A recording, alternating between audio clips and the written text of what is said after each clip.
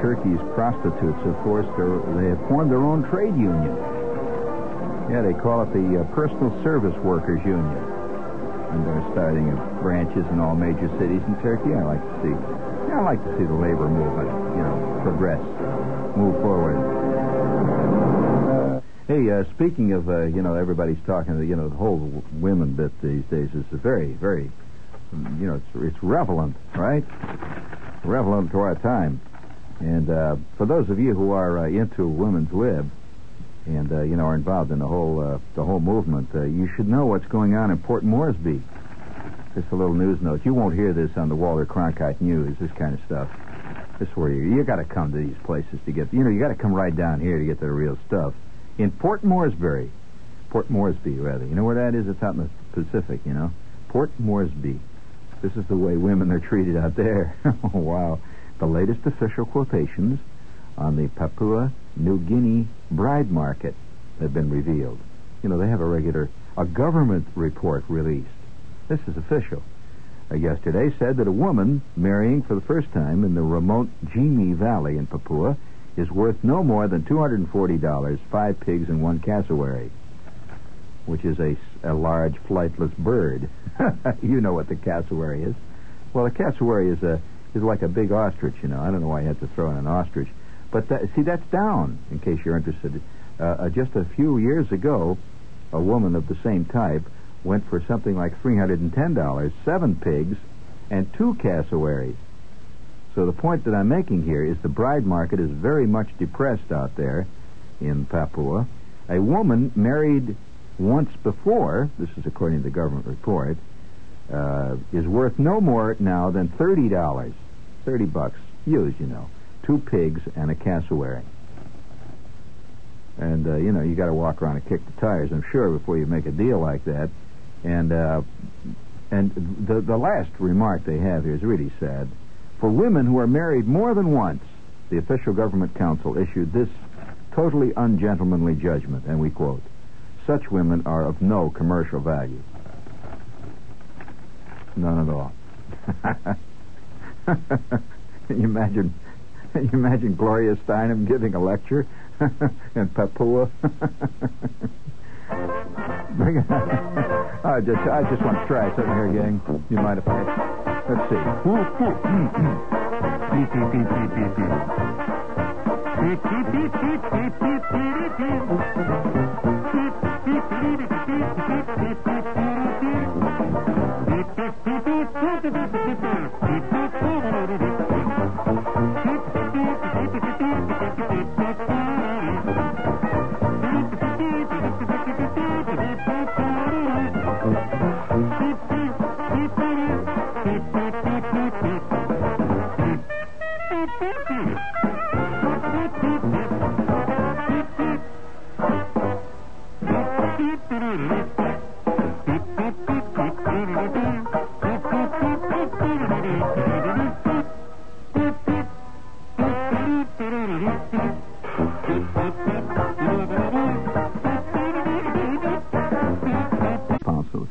Published by Dr. W.H. Kenyon, Executive Director of the Merseyside Council on Alcoholism.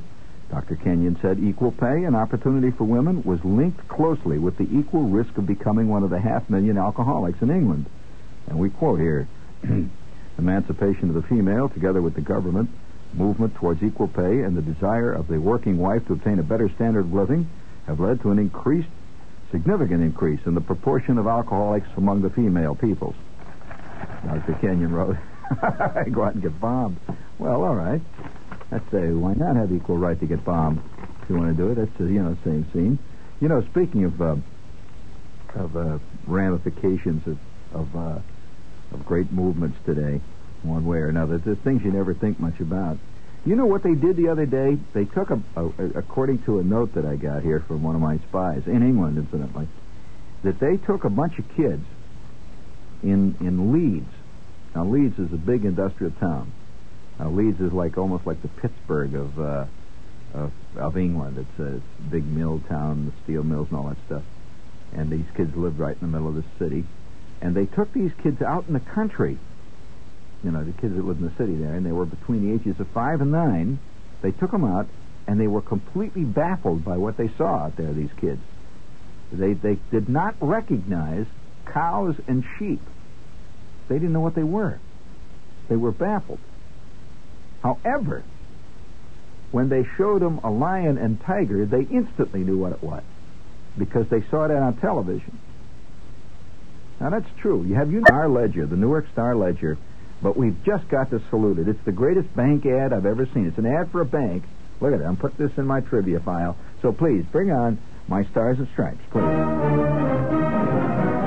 As part of the public service program of this vast, deeply concerned radio station, tonight we once again salute America in action.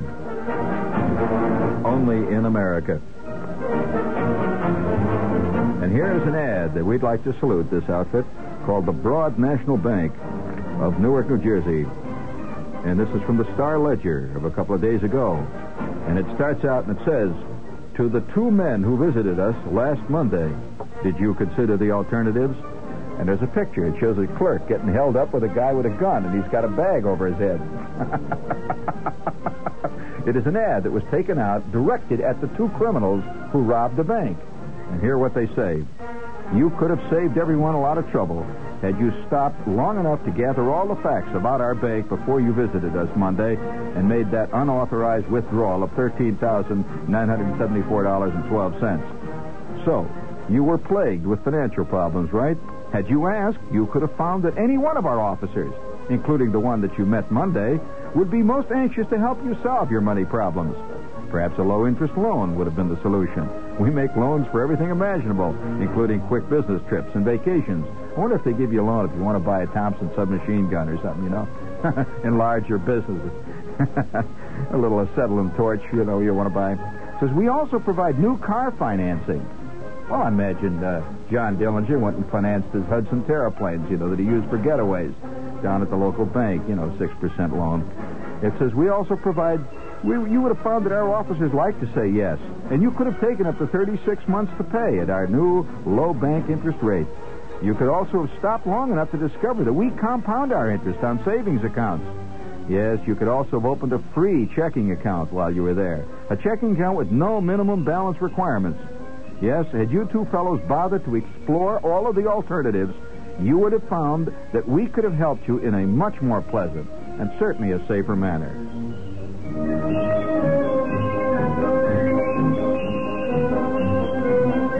So, as part of our vast, all-encompassing public service programming on this station, once again we salute the advancing American scene.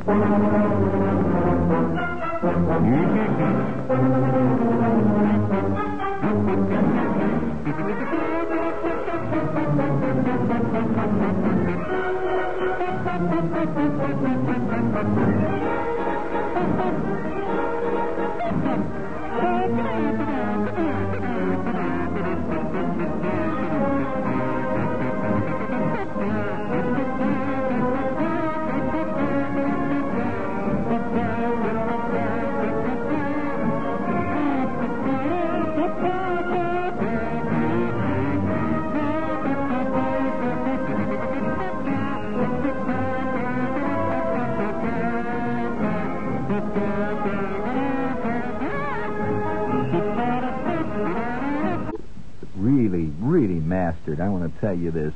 El Capitan. You got it there? El Capitan. Hey, not only... that brings up an idea, though, hearing this piece here. The bank that takes out the ad to address it to the guys that held them up. And that you should really come in and, made a loan.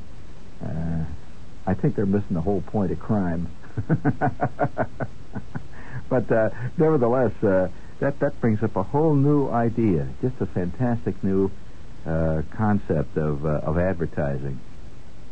I wonder when the day's going to come when Macy's is going to take on a major ad for all the shoplifters, and set aside a little department for them, where all the stuff that Macy wants to get rid of, the stuff that they haven't been selling for a long time, and they put it out, and they just a little section there for all the shoplifters to come and work on their techniques and a little workout section there.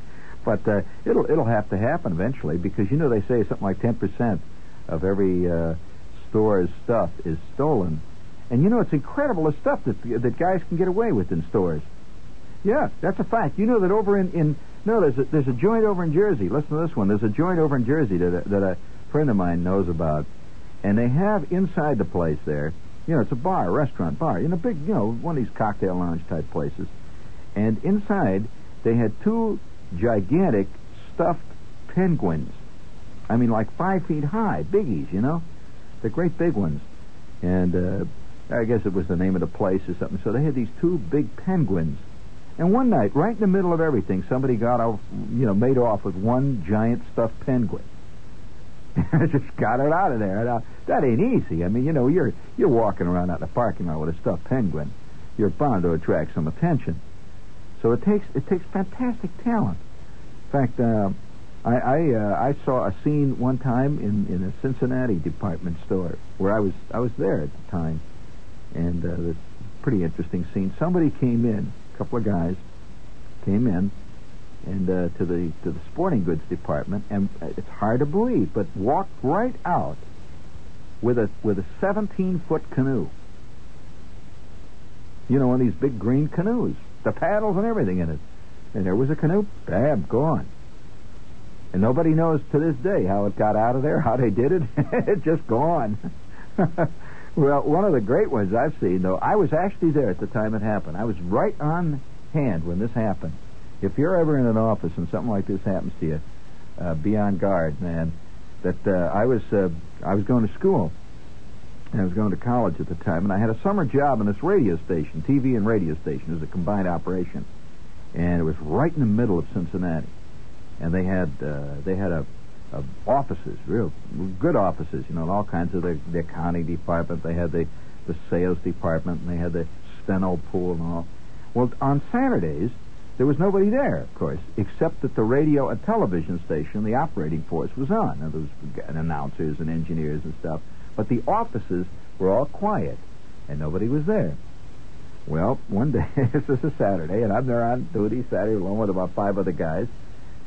Somebody came in, big truck, and on the outside of the truck, it had something like ABC Office Supply Company.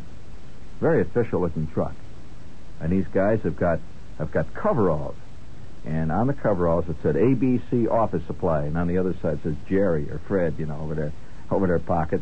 And these guys walk in, and pretty soon one of them comes into the master control, and he's got a great big, looks a very official-looking book with all kinds of numbers and stuff on it.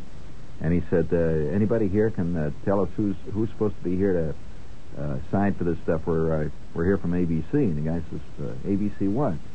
He says, "The ABC office equipment." He said, "We're supposed to. This is the first of the month, And we have an order here for the first of the month to replace all the equipment you got here with new stuff. So we've got to take all your old equipment, see, because all of our office, we didn't even know it at the time, but all our office equipment was leased, from some big outfit that supplies office equipment. It had a little tag on the side of it and all that. It says, we're from the company here, and we're going to take all the old stuff, and we're going to take this back to our warehouse.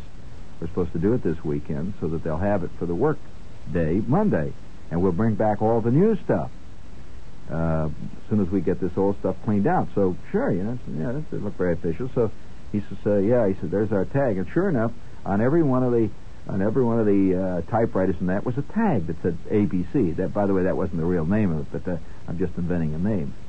So with that, these guys backed the truck up to the office. And within a half, they're just, absolutely working just like anybody else. They're working around, unplugging the stuff. They're unplugging all the calculating machines and that. And they're just loading them in and packing them into this truck. They took the typewriters. They took the mimeograph machine, the facsimile machines, and every possible piece of office gear in the place. And they just packed it right up to the brim, the truck. Absolutely. They closed the doors. They give it to the guy that's the chief engineer or whatever he was on duty, and he signs for it. And away goes the truck. Nobody thought a thing about it. I don't even have to tell you the rest, do I? I don't have to mention to you that place was in an uproar Monday. You never heard such hollering. People came to work and everything was gone. Every typewriter, the whole bit just cleaned out. So they didn't know what the story was. So immediately they figured that maybe the company had come and got the stuff. So they called up this company and says, "What are you talking about? We're not supposed to take that stuff out till July 10th, like 9 months from now." We have nobody over there. And so immediately there was an investigation. See, they got the chief engineer. They called us all, and they says, "What do these guys look like?" Well, guys. They came in. They had coveralls. One guy was sort of tall. The other guy was kind of fat. But what kind of truck did they have? Well, they had this big green truck. It said ABC on the side of it. Boy, what a job. Cleaned them out like $10,000, $15,000, $20,000 worth of stuff. Well, everybody's seen scenes like that. Everybody has his own favorite rip-off scene. But one of the better rip-offs that I've seen was very spectacular in a curious way was the time this radio station outside of Cincinnati, it was one of these stations that has a transmitter and everything out in the big field. You've seen these transmitters down here off of the Jersey Turnpike. Well, this was a station that also had its studios out there, and it was a daytimer. Station came on like 6:30 in the morning, went off like 7 o'clock at night, and it was a daytime station. Well, one day they came into the station. These boys just walked in there, turned the station on the air, and somebody had stole the console right out of the station. They took 2 turntables, they took 15 microphones, and 1 transmitter. They took the transmitter. They did leave the antenna. They left the tower out and back. And the whole thing was cleaned out. Well, of course, everybody was thrown into confusion because, this kind of stuff you cannot take. You'll concede, George, you do not take a Gates control board and a Western Electric transmitter. You don't take that down to the hock shop. You can't pawn it, see. So everybody's figuring, what the hell are they going to do with it, see? What's going to happen? So, disappeared. Well, 2 or 3 months went by, maybe 6 months, when all of a sudden another radio station was hit. There was great confusion that they came in the morning to turn on the transmitter and turn on everything, and this time a whole rack of preamps are gone. Rack and panel preamplifiers, including the tape boards, the whole deck. See, they can't. This was an entirely different radio station.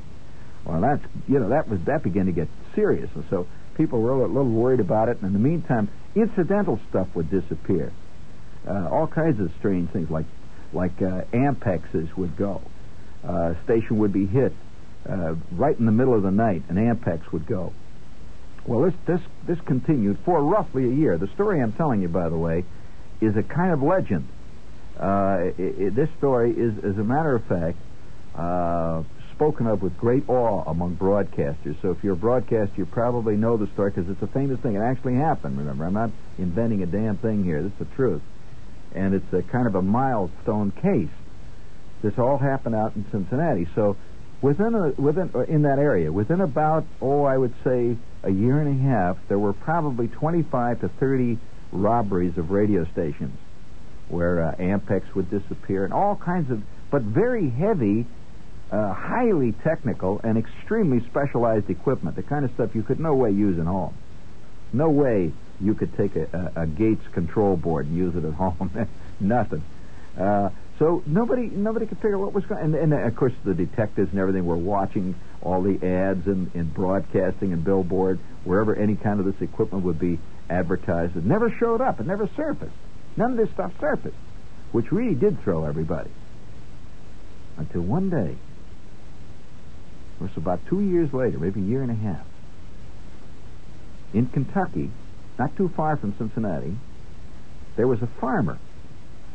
And this farmer would drive down this road, an old road that he drove down every couple of days on his way to his East 40 or someplace out there, way out in the boondocks.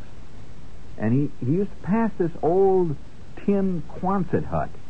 There had been an old Quonset hut that had been built there years before, locked up, and whatever was in it, the old farm machinery or something, abandoned, and just nobody was ever in there. It was just an old building. That was it. But he began to notice, once in a while, when he'd drive down there would be a guy walking in and out of there. Somebody would be going in there. He began to wonder about this thing.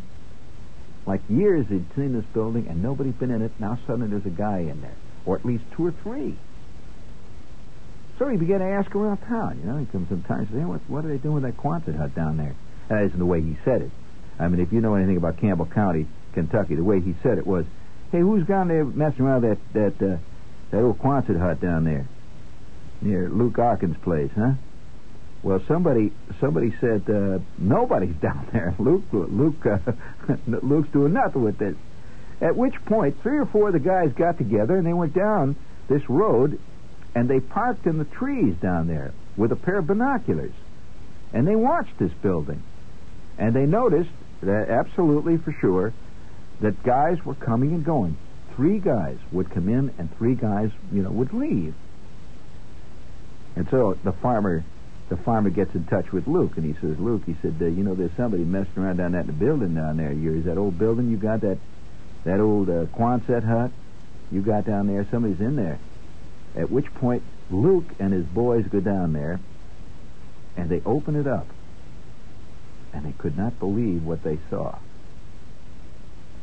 The Quonset hut had been completely built inside with insulating material, glass. These guys had built a complete radio station in the Quonset hut. Now wait, you haven't heard the rest of the story, though. You would automatically think, well, what they were going to do was that they were going to apply for a license and go on the air. No way. You know what these guys were doing? These were 3 guys. It's fantastic. These people broke in, and they, of course, called the police and everything else, and so they laid a trap on them. They wanted to figure out what they're doing. So late that night, these 3 guys showed up, and they watched them. And you wouldn't believe what they did. It was like right out of a Tennessee Williams play or a strange drama. That this is what showbiz will do to people. That these 3 guys, for years, had been knocking around trying to make it in radio. And none of them had ever even got a foot in the door. No way. And so every night, these 3 guys would come down and play radio. Believe it or not. They actually would do shows. The guy had turntables. They had even news equipment in there. The guys even had teletypes and stuff. And these guys had a complete stolen ersatz radio station. Everything except an antenna. They could have actually put it on the air had they gotten an antenna and done it. Of course, then they would have been caught immediately had they gone on the air. But these guys would come down there and do shows. And they nabbed the 3 of them. It's a strange thing. I knew one of them. That's how I happened to... I knew one of them, and this guy had no idea this guy was doing this kind of stuff. He was a guy that used to come down and had gotten himself a little job. By the way, something like guys that work around here. He'd gotten himself a little job on the weekend, doing the log or something for the radio station. Everybody thought he was a very straight, legit guy. At night, he's down there playing Star. Series of strange events. Well, of course, it hit the fan. This was like, $100,000. This is grand larceny. You don't give guys, that have robbed places for $100,000, especially federally licensed radio stations. You don't, give them a 6 weeks suspended sentence. I mean, because obviously they have been doing this over a period of like 2 years. Well, the guy, one guy got, I think, 2 years in the federal pen. It's a federal offense, One guy got 2 years in the federal pen. The other two guys, I think, even got more. Well, time went on. These guys are now in the slam. You got it? Time went on. Would you believe it? I am now working in Philadelphia. Strange scene. I get a letter, a special delivery letter from a radio station in Kansas someplace. Some little station way out, Abilene, Kansas. And in the letter, I said, what are they writing me for? I opened this thing up, and it's the manager of the radio station telling me that a guy has given my name as a reference, and he wants to work in this radio station. And who is it?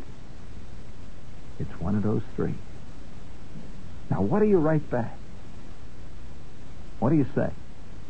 Now, there's a moral dilemma. You write back and say, yeah, he's absolutely straight. He's one of the greatest guys I've ever known. Or do you just ignore it? What do you do? Now, of course, your first impression, the first idea you'd have would be to say, oh, give the guy a chance, right out there and say, but can you imagine what would happen if I'd written that letter out there and said he's great, and 5 days later the transmitter disappears? along with the new weekend staff announcer? Now, how's that for a ripoff? You ever heard one that elaborate? That was a fantastic scene. And if you ever wrote a play, and I'll tell you this as a writer, if you ever wrote a play where three guys have built a radio station out of stolen equipment, that would be dismissed locally as another example of fantasy comedy, black humor. Come on, this is a surrealistic play. And yet those guys had spent probably 6 or 7 months every night in this shack playing radio. And nobody who they were involved with, 2 of them were married, by the way, nobody they were involved with had any idea where they were going at night. Talk about a fantasy scene, man. Well, I'll tell you that I one time had, speaking of rip-offs, let me tell you one more rip-off, a fantastic rip-off. This was the most creative rip-off I've ever seen that I was ever involved in. Truly creative rip-off. I was in, Earl, you remember, I was in New Faces. We're talking about a rip-off. I was in a Broadway play, a Broadway show, right? And one of the scenes in the show involved a situation where I was sitting with another character, and the two of us, where the big scene was, the two of us were sitting. One was sitting at a desk, and I came in to the scene and sat at the desk with her, and it was like a 2-minute scene, and the whole scene was built around the fact that this girl was typing. She had a typewriter. It was supposed to be a big electric typewriter, and she was typing stuff as I was talking. She was supposed to be so, on top of it that she could talk on the phone and talk to me at the same time, and all the while she's typing letters, see? So, that night, the curtain goes up, and everything is set. We check our props. Everything's cool. To this day, I don't know how this happened. Everything's cool. The play progresses about 15 minutes, this production. When our cue came on, the curtain goes up. She of course, sits down in the dark. The curtain goes up, and I walk out, and the typewriter has been ripped off.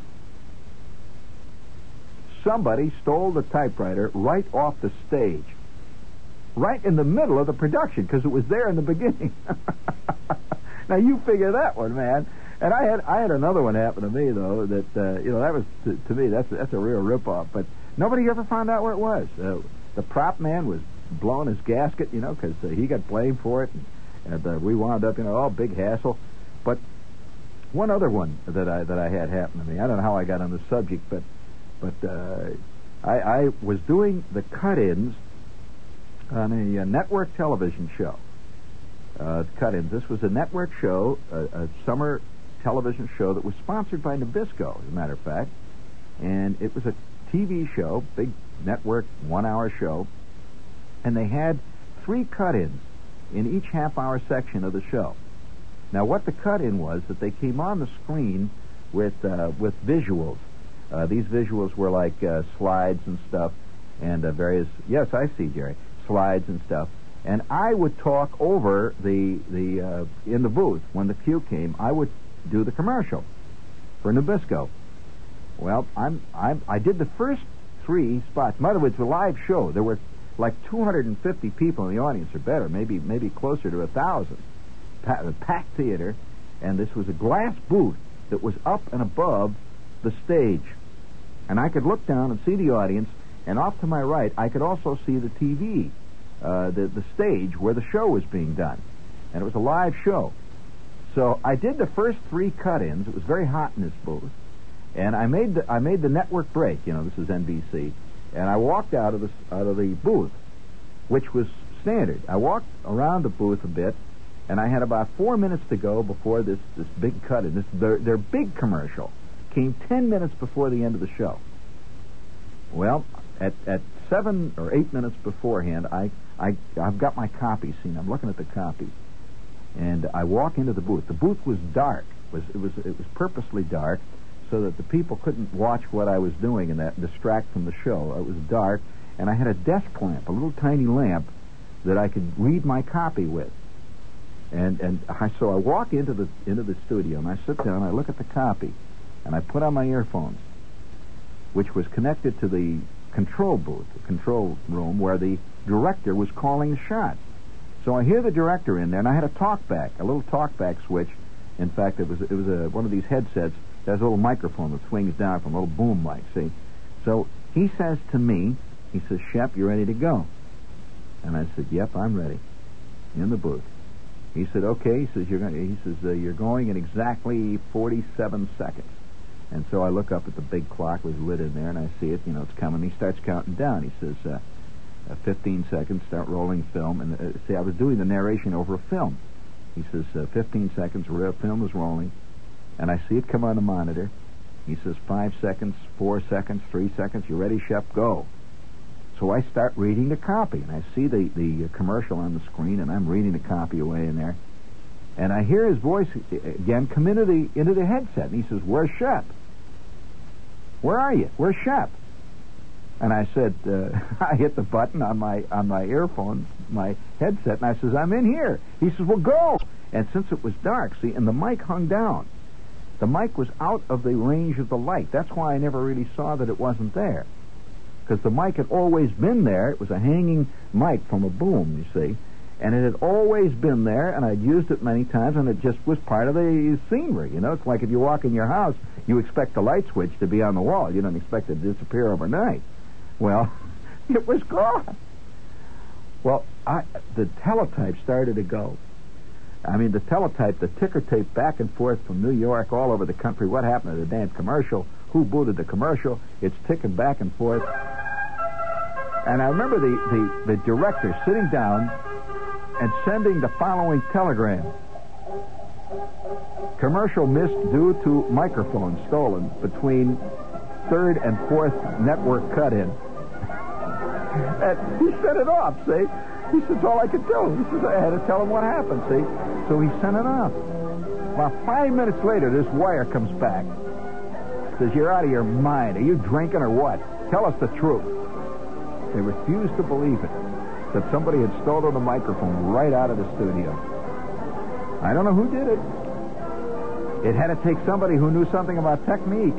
You had to know something about the technical end of this baby. You don't just, no fan could just walk in there and rip that baby off. First of all, he couldn't get in there. Oh, yes. Now you're starting me. I'm not even going to bother to tell you about the time that I worked in a television station where right out of a studio, our only color camera was stolen. Complete with the truck and everything that it worked on. And with about, 75 feet of this color coax cable, which comes at about $100 a foot. Stole it right out of the studio. And we were so proud of it. We just gotten it 2 weeks before. Just had our call letters put on the side, Gone. And so you think you've been ripped off. Listen. I know a guy who had everything taken out of his refrigerator one night. Nothing else. Nothing else touched in the house. This was in the village. Somebody came in and just took his milk and his old lettuce. They took his can of Blatz beer he had in there.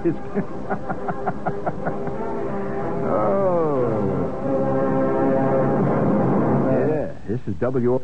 BetMGM has an unreal deal for sports fans in Maryland. Turn $5 into $150 instantly when you place your first wager at BetMGM. Simply download the BetMGM app and sign up using code OldLine150. Then, place a $5 wager on any sport. You'll receive $150 in bonus bets, regardless of your wager's outcome. And if you think the fun stops there, the king of sportsbooks has plenty of surprises in store. Check out daily promotions, same-game parlays, live bets, and so much more. Download the app in Maryland today and get $150 in bonus bets instantly from your first wager. Only at BetMGM. BetMGM and GameSense remind you to play responsibly. See BetMGM.com for terms. 21 plus only. Maryland only. New customer offer. Subject to eligibility requirements. Rewards are non-withdrawable bonus bets that expire in 7 days. From issuance, please play responsibly. For help, visit mdgamblinghelp.org or call 1-800-GAMBLER in partnership with MGM National Harbor. Promotional not available in Washington, D.C.